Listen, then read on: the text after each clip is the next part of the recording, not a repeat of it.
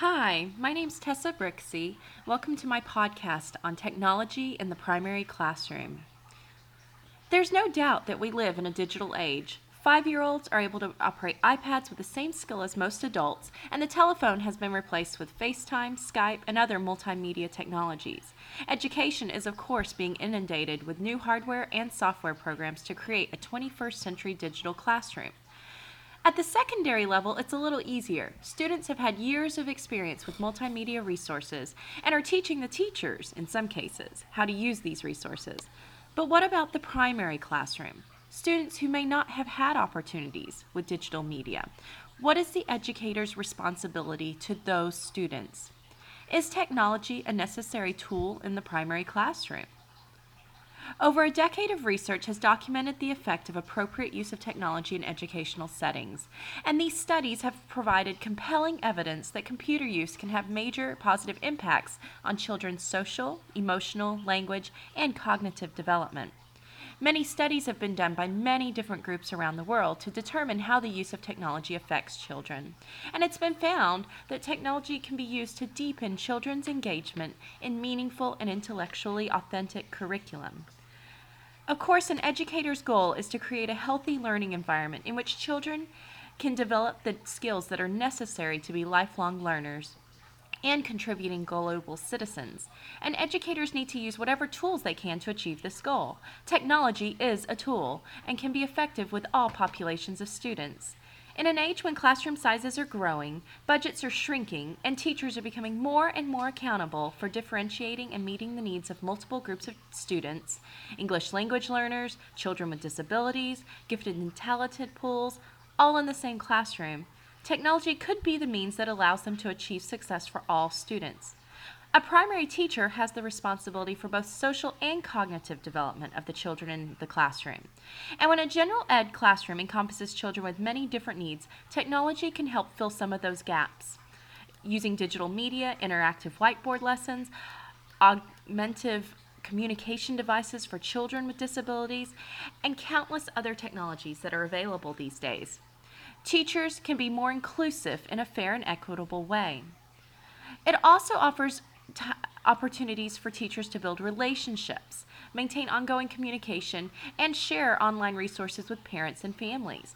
For parents who can't attend personal conferences or regularly talk to the teacher because of working multiple jobs, or parents who just want more opportunity to communicate with the teacher, technology can help teachers reach out and provide what the parents need to help their children be more successful. Another population that can greatly benefit from the use of appropriate technology is the English language learner population. While not all ELLs are in the primary grades, some school districts have high percentages of ELLs in primary, especially my school district, where most of the children in early childhood programs are non-speakers or beginning English language learners. And due to resource and budget constraints, as well as limited teacher expertise in ELL instruction, many school districts are struggling to fulfill the needs of this population. These students find themselves in classrooms with large classroom sizes, and they don't receive the individualized instruction that they need to develop their English language skills. If teachers were able to utilize some of the research-based programs available for English language learners, then these students would be able to develop their language skills more rapidly. ELLs could engage in technology-based instruction that individually targets their learning level, while their peers might be undergoing a separate unit of instruction, which is incomprehensible to them as they still are learning the language. Another benefit of these potential technology-based solutions is their capability to record and track student progress, providing up-to-date information for teachers, administrators, parents, and students. Aaron White, the coordinator of learning and technology at Purdue University North Central, states, "Current and convincing data illustrates the potential benefits of integrating advanced, targeted, technology-based instruction, particularly those that incorporate, but are not limited to, automatic speech recognition, text input, real-time interactive chats, dynamic material generations, active construction of knowledge through virtual games and simulations, and up-to-date record keeping." Also, in the primary classroom, teachers have to serve as models in how to utilize technology. One has to consider whether the goals can be easily achieved using traditional classroom materials or whether the use of technology and interactive media tools can actually extend the learning and development in ways that are not possible using just traditional materials. A few examples of this might be documenting classroom events with digital pictures, creating multimedia portfolios, using web search engines for classroom research, creating multimedia projects or classroom websites, or utilizing interactive whiteboard programs. This way, children can see firsthand the purposeful use of technology and benefit from exposure to more advanced applications that they might be able to use independently. Technology should follow the guided release model, just as most curriculum programs do, and that the teacher will model what is to be done first. Students have an opportunity to practice under guidance with the teacher, and then finally, they'll be able to work independently or in small groups. When this is done effectively, students have the opportunity to use and demonstrate their learning in individual and deeply authentic ways. Children are constructing their own knowledge and taking ownership of their learning. Dr. Karen Murphy, Associate Professor of Early Childhood Education at Wheelock College, states that educational technology is here to stay, and it's our responsibility as educators to help children understand how to use technology in safe and enriching ways. This means that the educators have to become educated in the proper use of technology in the classroom, especially with primary age children. Developmentally appropriate multimedia tools must be used with the proper age groups in order to further enhance their learning.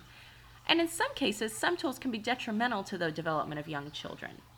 Educators who lack technology skills and digital literacy are at risk of making inappropriate choices and using technology with young children in ways that could negatively impact their learning and development.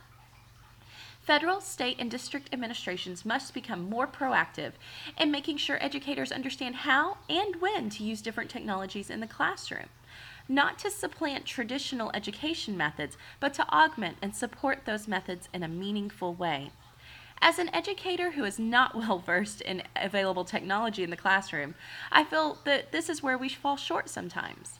In my own experience, I've been given a document camera, projector, and internet active whiteboard, but I've not really been taught how to utilize these materials other than one half-day professional development in which a sales presenter demonstrated in front of a large group, followed up by one small in-service where we were taught how to use a whiteboard by watching someone else. As an adult who did not grow up with these technologies, I'm a little uncomfortable with them, and I really do need additional support in using them in my classroom, just as my students need my support in learning new objectives. Educators often find themselves in need of an education, especially in terms of the wealth of resources that are given to them to bring their classrooms into the digital age. Thanks for listening to my podcast. Have a great day.